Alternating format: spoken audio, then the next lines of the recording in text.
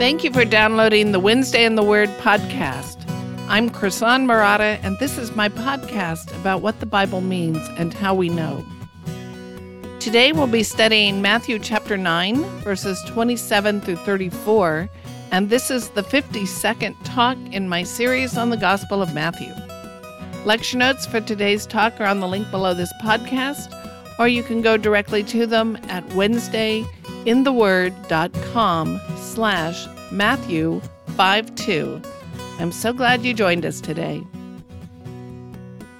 We're essentially finishing Matthew chapter 9 today. There are a few more verses at the end of the chapter, but I'm going to include them with the next section. In chapters 8 and 9, Matthew has been telling us about various miracles that Jesus performed, and these miracles have proved that Jesus is in fact the Messiah and testify that God has given him authority. We're going to wrap up that theme today, and we're going to spend most of our time summarizing what we've learned. But let's start with Matthew 9, verses 27 through 31.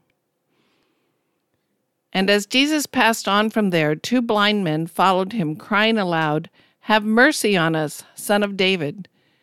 When he entered the house, the blind men came to him, and Jesus said to them, "Do you believe that I am able to do this?" They said to him, "Yes, Lord." Then he touched their eyes, saying, "According to your faith be it done to you." And their eyes were opened. And Jesus sternly warned them, "See that no one knows about it." But they went away and spread his fame through all that district. After the raising of Jairus' daughter, which we looked at in the last podcast, Jesus is confronted by 2 blind men.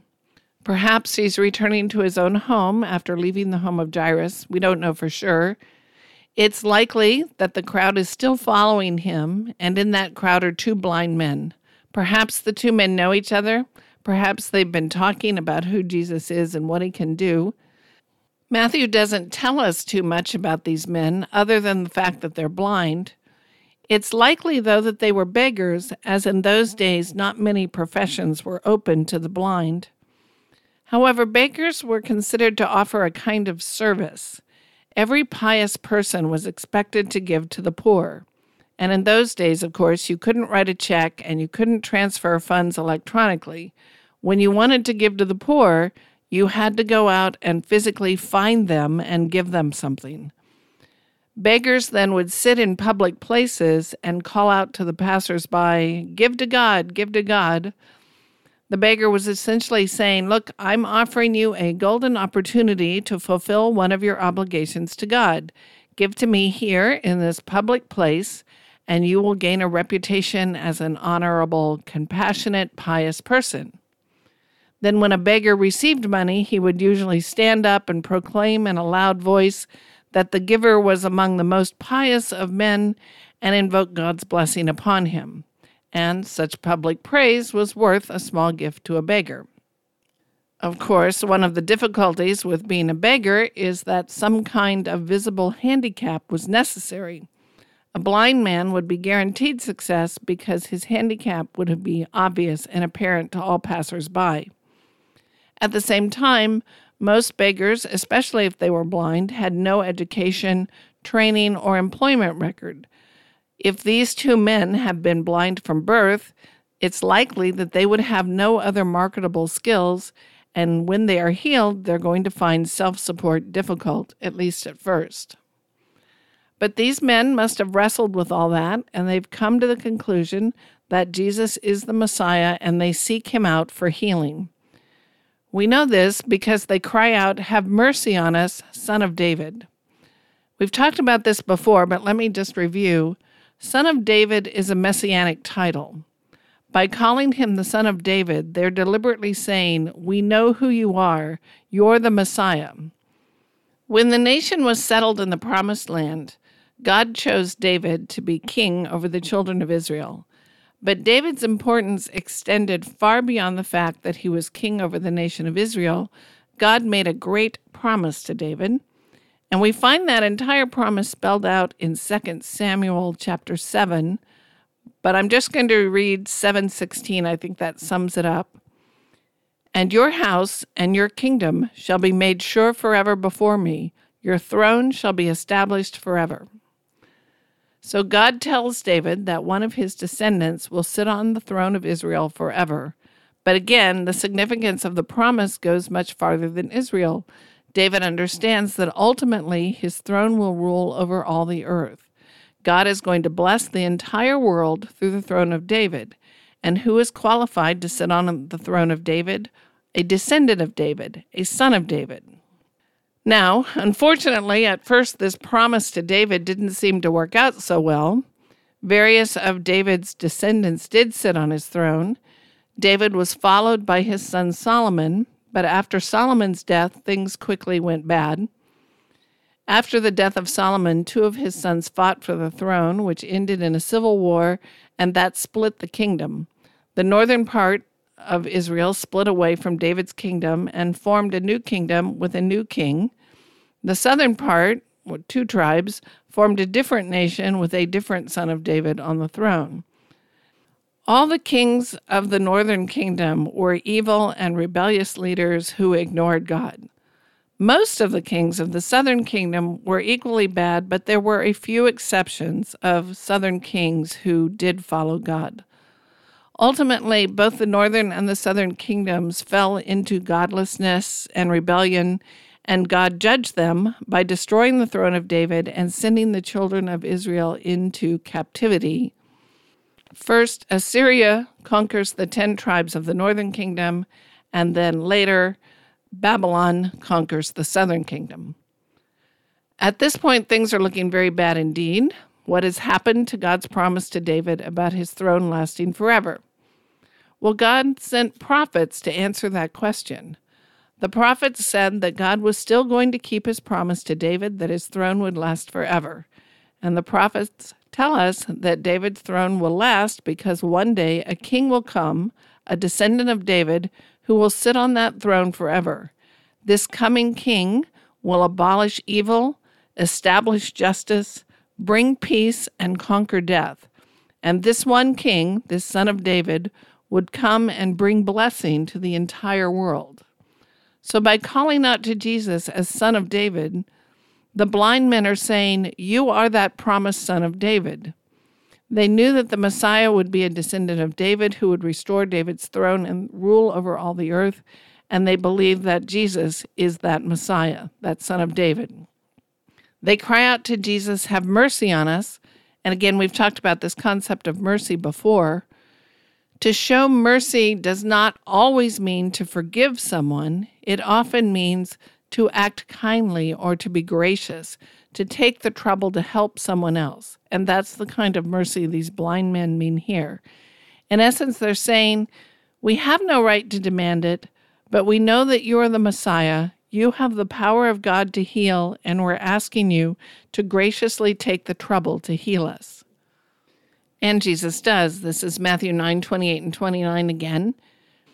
When he entered the house, the blind men came to him, and Jesus said to them, "Do you believe that I am able to do this?"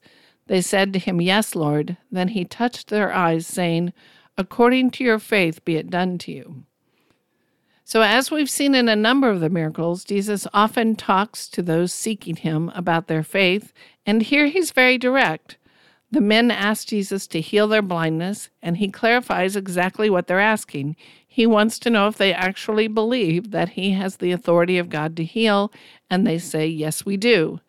Then Jesus touches them and says, "It shall be done to you according to your faith." And I think he's essentially saying, you believe that I am the Son of David, the Messiah from God who can heal your blindness.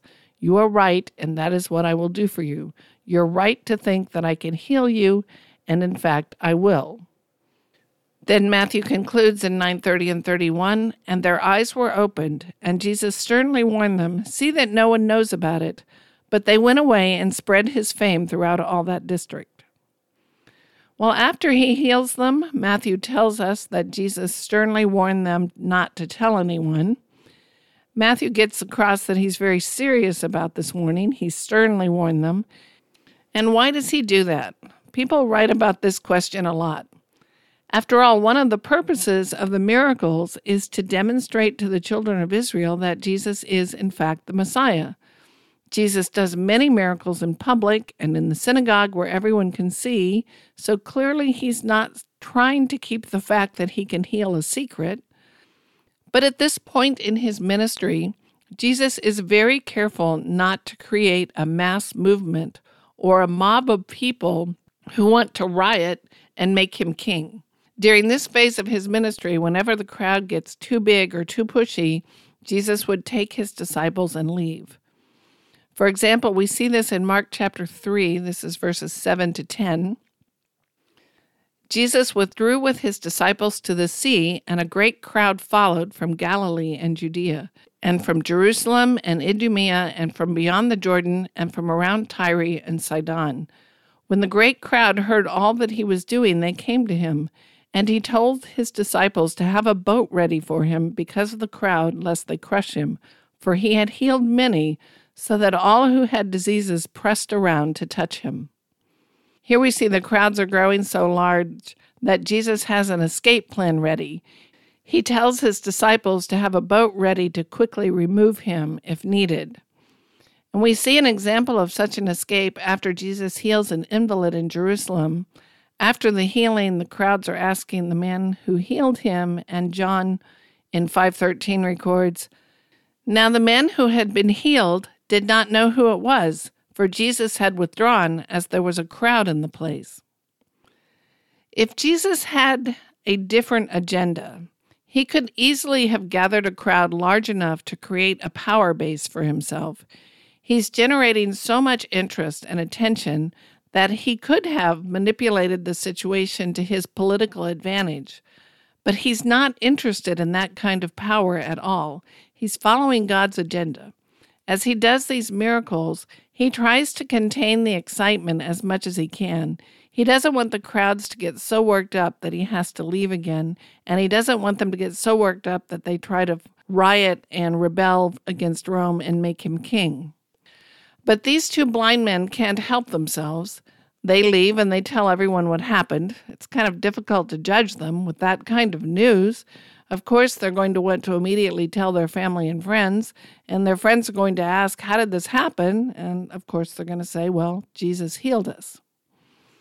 Well, that brings us to the last miracle story. This is Mark 9:32 through 34. As they were going away, behold, a demon-oppressed man who was mute was brought to him. And when the demon had been cast out, the mute man spoke, and the crowds marveled, saying, "Never was anything like this seen in Israel." But the Pharisees said, "He casts out demons by the prince of demons." Well, this is a very short story. Matthew gives us only the basic situation. He skips over the miracle itself to the reaction of the crowd, and then contrasts the reaction of the crowd with the reaction of the Pharisees. So we see a wretched man who's oppressed by a demon and cannot speak. Presumably, people who know him bring him to Jesus for healing. Jesus heals the man and restores his speech. We're not told anything about him or his faith. We don't know how Jesus interacted with him. We don't know if Jesus spoke with him at all. Matthew tells us only that he had a demon and it's gone, and now the man can speak. As with the last two stories, Matthew emphasizes that people are really getting excited about Jesus.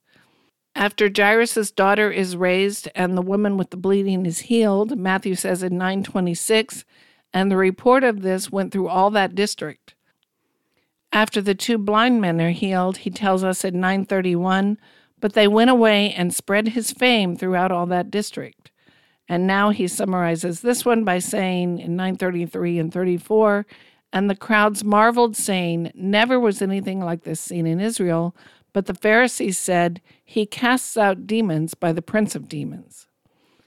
So Matthew is telling us, wants us to notice the crowds are amazed. They are marveling. We're not told here who they think Jesus is, but I bet at least some of them were thinking that he's the Messiah, because they say never was anything like this seen in Israel. This is new. This is a big deal. God is doing something new and marvelous. However, if you know how the story turns out, you know that the crowd will ultimately turn on Jesus by the end of the story. But at this point, he's very popular and he's generating a lot of interest. As if to foreshadow what's coming, Matthew contrasts the crowds with the Pharisees. The Pharisees think that Jesus is in league with the devil. They're not prepared to believe that Jesus is the Messiah from God. In their eyes, he couldn't possibly be the Messiah. He was from Galilee. He's not from Jerusalem. He's a carpenter. He's not a trained rabbi. He just doesn't fit the profile. He can't be the Messiah. Sure, what he's doing is supernatural, but it couldn't be from God. Matthew has been foreshadowing this growing conflict with the Pharisees. He tells us the scribes thought that Jesus was blaspheming when he healed the paralytic. Then he points out that the Pharisees were grumbling about Jesus eating with sinners and tax collectors, and now we see this open opposition of the Pharisees as they claim that Jesus is in league with demons. And this conflict is going to come up again later in Matthew. Ultimately, the unbelief of the Jewish leadership is going to be a crucial part of the story. I'd like to spend the rest of the time we have today summarizing what we've seen in chapters 8 and 9 and review the main themes. This will be a lot of review, but hopefully it will also pull together all the threads that we've been talking about. First, these miracle stories are about faith. In many of these stories, Matthew explicitly mentions the faith of the person healed, but in the other stories, we can extrapolate. These people that are coming to Jesus have heard about him, they're suffering, or someone they love is suffering, and they face important questions. First of all, they wrestle with, do I believe in God? Do I believe that God can heal?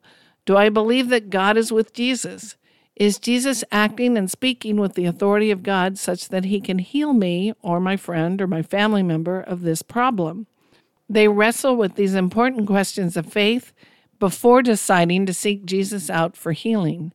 And in many of these stories, we're explicitly told that the seekers are coming to Jesus in faith. They believe that God is with Jesus and that he has the authority of God to heal, and they seek his merciful compassion. The leper said, if you're willing, you can make me clean. He had no doubts. The Gentile centurion acknowledged that Jesus was acting under the authority of God, and all he had to do was speak, and it would be so. The paralytic and his friends believed so much that they tore a hole in the roof and lowered the paralytic through it so that Jesus could heal him. The woman who is bleeding pushes through the crowd, risking their wrath and their indignation just so she can touch the hem of Jesus' robe. These two blind men call out, Jesus, Son of David, we know you're the Messiah. They affirm they believe. Sometimes we see Jesus commending these people for their faith. Jesus says that he has not seen anyone in Israel with a faith as great as the centurion. He says that the centurion, like many other believing Gentiles, will eat with Abraham, Isaac, and Jacob in the kingdom of God. He tells the paralytic, your sins are forgiven. That is, his faith is a genuine saving faith, and therefore he will find mercy and forgiveness in the kingdom of God. He tells the woman who touches his cloak, your faith has saved you. That is, God has responded and healed you because you have done this act out of saving faith. Now let me clarify something important. One of the most common inspirational messages in American movies and TV and media today is great things will happen if you only believe. And sometimes that message is great things will happen if you just believe in yourself. And we see this theme over and over again. We are told in inspirational movies and TV what you really need is a determined refusal to doubt yourself. Life rewards those who steadfastly believe that good things will come to them if they just keep believing. And faith is pictured as a kind of power that gets you what you want. Faith is seen as this kind of stubborn refusal to even entertain the possibility that you won't get what you want. And in the church, we have a Christianized version of that. We think that if we believe hard enough, without any doubts, then God will answer our prayers and give us what we want. That is not what is going on here in these miracle stories. To my knowledge, the Bible never teaches that. But if we approach the Bible with that kind of cultural perspective, and then we see Jesus saying something like, your faith has made you well, it's easy to reinforce that cultural belief. Well, I am quite convinced that Jesus does not mean that. That is not what the Bible teaches about faith. Jesus is not saying in these stories that your conviction that you would be healed was strong enough to make it happen. He's saying God has healed you because you are right to trust me and believe that God sent me as his Messiah. He's saying your beliefs about me and who I am are right. I am sent from God. God is capable of healing you. God has shown his willingness to heal through my ministry. You are right to seek and trust God. You are right to believe in me and seek healing from me because I am the Messiah sent from God for deliverance. Even more important than the miraculous healing in these stories is the belief that these seekers have shown. Jesus sees faith as a fundamental issue. Ultimately, our eternal destiny depends on whether or not we put our trust in Jesus. For the leper, the centurion, the paralytic, the woman, the blind men, the most significant thing that happened to them is not that they have been physically healed, although that is significant. The most significant thing is that they have faith in Jesus Christ. All right, the second theme. Jesus' miracles are specific and concrete acts of mercy for individuals. So in chapter 8 and 9, we've seen him heal leprosy, fever, demon possession, paralysis, blindness, bleeding, and death itself. Some of these problems also involved ritual uncleanness, which alienated these people from their community. In each case, God, through Jesus, has brought spectacular, supernatural relief from great suffering. And we don't want to minimize that. These stories are encouraging examples of God's kindness. God still performs such acts of great compassion today. And when Jesus comes, speaking for God and representing God, it is fitting that a large part of his ministry is healing people from all kinds of suffering, because ultimately, that is what Jesus came to do, heal his people from their ultimate suffering from sin, death, futility, and corruption. Well, that brings us to the third theme, which is related. Jesus' miracles are significant, meaningful, symbolic acts that foreshadow the ultimate mission of the Messiah. So yes, these healings are specific acts of kindness and mercy to specific individuals that receive the healings, but the healings are more than that. They have meaning and significance. It's fitting that God chose acts of mercy and kindness to testify that Jesus is the Messiah. I mean, think of all the things that Jesus didn't do. He didn't call down plagues. He didn't stop the rain. He didn't multiply the rain. He didn't guarantee the harvest. He didn't go into a gambling den and make someone win a fortune. He didn't call down fire and brimstone. His miracles have a theme. They have a pattern. They point beyond themselves to the greater work that Jesus came to do. They are specific acts of kindness and deliverance, and they are an example and a reminder of God's ultimate intention to save and deliver his people from the burden of sin. Furthermore, these miracles in these stories often hint at the kinds of deliverance Jesus will ultimately bring about. He casts out demons, and he will ultimately defeat all the forces of evil. He delivers people from diseases that render them ritually unclean, which points to his work in making his people holy and restoring them to fellowship with God. He rescues people who can't see, who can't hear, who can't speak, and can't walk, which points to the spiritual renewal of those who will now truly see, truly hear, truly speak, and truly walk. He rescues people from death because that's his ultimate goal. One day he will rescue his people from the power of sin and death forever. So each of these miracle stories point to a greater miracle to come. And these miracles remind us of the prophetic themes of the Old Testament. The most obvious one is Isaiah 35:3. Isaiah is speaking to Israel about the future days when God will restore them to all their promised blessings. I'm going to read Isaiah chapter 35, starting in verse 3. Strengthen the weak hands and make firm the feeble knees. Say to those who have an anxious heart, be strong, fear not. Behold, your God will come with vengeance, with the recompense of God. He will come and save you. Then the eyes of the blind shall be opened, and the ears of the deaf unstopped. Then shall the lame man leap like a deer, and the tongue of the mute sing for joy." Now, I don't think that Isaiah intends to predict here that when the Messiah comes, he will heal the blind or make the lame walk. Instead, I think Isaiah is using striking pictures of restoration to represent the full restoration that God has promised in the future. And Jesus' miracles remind us of this picture of restoration from Isaiah. The Messiah, who will bring a future day of complete restoration, is here now, performing smaller temporal miracles of restoration.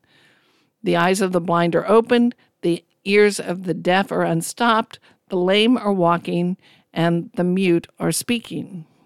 The Messiah has arrived, and he is doing miracles to show us who he is. If we've read the Old Testament, these are the very sorts of symbolically appropriate and significant miracles we would expect him to do. Later, when John the Baptist starts to wonder whether, in fact, Jesus is the Messiah, this explains, I think, why Jesus answers as he does. This is in Matthew 11:4 and 5. The disciples of John have come to Jesus and say, "Are you really the one?" And Jesus answered them, "Go and tell John what you hear and see. The blind receive their sight, and the lame walk. Lepers are cleansed, and the deaf hear, and the dead are raised up, and the poor have good news preached to them." I think Jesus is saying to John, I am performing miracles from God. And if you stop and think about it, you'll realize that these are the very sorts of miracles you would expect the Messiah to do.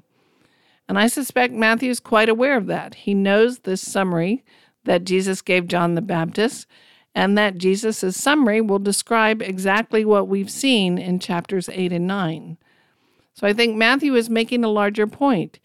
He's not trying to teach us that Jesus was just a miracle worker. He's teaching us that Jesus did the kind of miracles that we would expect the Messiah to do if we've read the Old Testament. The miracles of Jesus point both backwards to the Old Testament, and they point ahead to the day when God will bring in the fullness of his promises. That brings us to the fourth theme I want to talk about, and that is that the miracles of Jesus are intended to give proof of his God-given authority. We saw this theme most clearly in the story of the paralytic. Jesus sees the faith of the man and his friends, and he says, "Your sins are forgiven." Then the scribes in the crowd are offended because he's made such a blasphemous claim. Who is this man to forgive sins? Only God can forgive sins. And Jesus challenges them and says, basically, I do have the authority to forgive sins. The way I'm going to show you that God gave me the authority to forgive sins is to show you that he gave me the authority to heal. He says, which is easier to say, your sins are forgiven, or to say, rise and walk? Well, clearly, rise and walk can be easily verified. Everyone will immediately be able to see whether or not it worked. So he says, rise and walk, and the man does. There, Jesus is making clear that his miracles carry a message. There is an act of faith by the man. There's an act of kindness and rescue by Jesus, and there is also a message from God. And that message is that God has given his authority to this man, Jesus. Jesus is doing the work of God. He speaks with the authority of God, and we know that because he does things only God can do. An important reason that the apostles wrote these stories down is because they show us who Jesus is. His claim to be the Messiah is verified and supported by these miracles. The power of God is at work through his ministry to give sight to the blind, to cast out demons, and to raise the dead. God is with him, and we ought to pay attention. Finally, then, the last theme is that these miracles are meant to provoke further thought. These miracles confront us with a choice. They raise issues we have to respond to. There's a right response and a couple of wrong responses. One wrong response we talked about already. The Pharisees rejected Jesus and refused to believe he was the Messiah. They said he was casting out demons and doing these healings by the power of Satan, and that he was blaspheming by saying that he had the authority to forgive sins.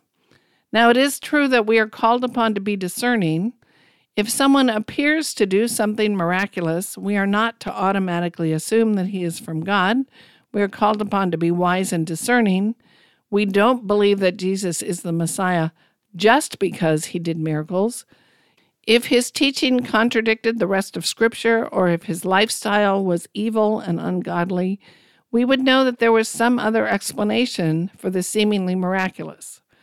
But Jesus' life was profoundly godly. His teaching was profoundly biblical and true and wise. The Pharisees rejected the evidence of the miracles because they didn't want to believe it. In Luke 16:19-31, Jesus tells a parable, and I want to bring that up because I want you to pay attention to how it ends. This is the parable of the rich man. I'm going to start in Luke 16:19. There was a rich man who was clothed in purple and fine linen, and who feasted sumptuously every day. And at his gate was laid a poor man named Lazarus, covered with sores, who desired to be fed with what fell from the rich man's table. Moreover, even the dogs came and licked his sores. The poor man died and was carried by the angels to Abraham's side. The rich man also died and was buried. And in Hades, being in torment, he lifted up his eyes and saw Abraham far off and Lazarus at his side. And he called out, Father Abraham, have mercy on me, and send Lazarus to dip the end of his finger in water and cool my tongue, for I am in anguish in this flame. But Abraham said, Child, remember that you in your lifetime received your good things, and Lazarus in like manner bad things. But now he is comforted here, and you are in anguish. And besides all this, between us and you a great chasm has been fixed, in order that those who would pass from here to you may not be able, and none may cross from there to us. Now, for the purposes of talking about the miracles of Jesus, pay attention to this next part starting in 27. And he said, Then I beg you, Father, to send him to my father's house, for I have 5 brothers, so that he may warn them, lest they also come into this place of torment. But Abraham said, They have Moses and the prophets, let them hear them. And he said, No, Father Abraham, but if someone goes to them from the dead, they will repent. He said to them, If they do not hear Moses and the prophets, neither will they be convinced if someone should rise from the dead.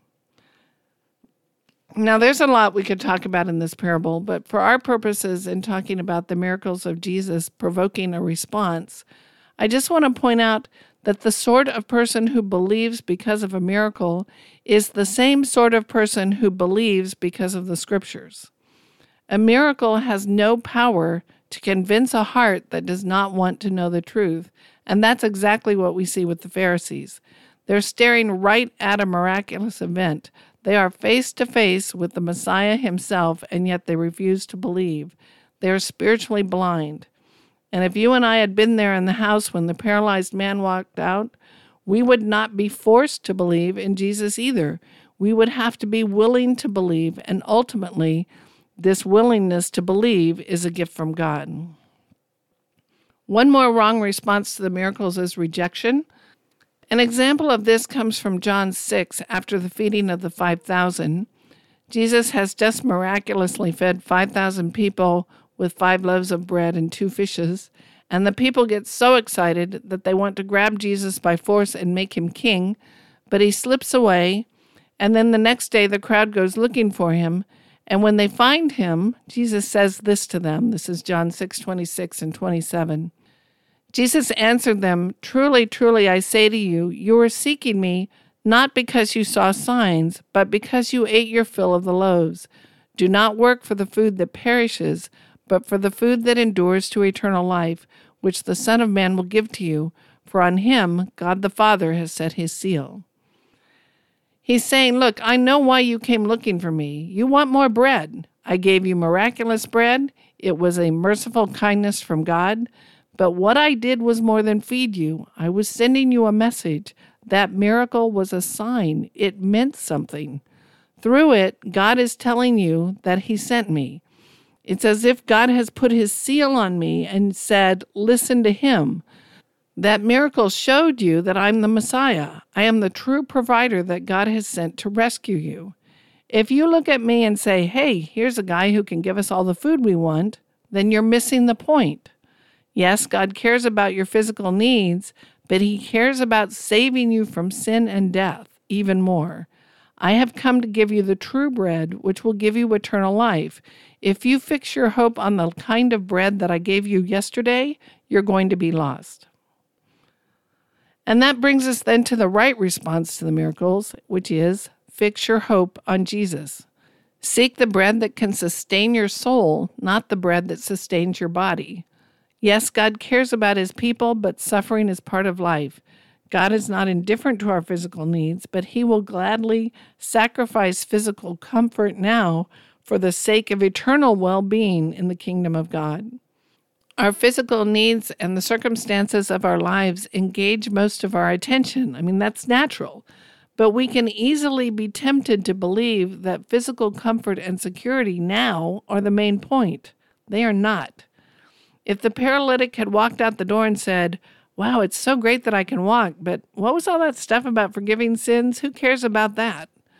he would have missed the main point and the main gift. If the woman who touched his robe had actually escaped unnoticed through the crowd, she would have missed the main gift that Jesus wanted to give her. These miracles point to something bigger. The miracles are meant to provoke further thought. They challenge us to believe and to recognize what true blessings are. We come to know God not just because He can bless us, but because He knows what blessing we truly need. In short, these miracle stories teach us that we should believe, they teach us why we should believe, and they even teach us what we should believe. That's truly significant because the story of our lives is determined by what we believe. Thank you for listening to Wednesday in the Word, the podcast that explains not only what a passage means, but also shows you how to figure it out. You can hear all the previous episodes in this series on my website, WednesdayInTheWord.com. There is no charge, no spam, and no ads. If you've been blessed by this podcast, please subscribe, leave a positive rating or review wherever you listen, but most importantly, tell a friend what you learned. And if you can, tell them where you learned it. Our theme music is graciously provided by my friend and favorite musician, Reggie Coates. You can find all of Reggie's music and CDs at heartfeltmusic.org.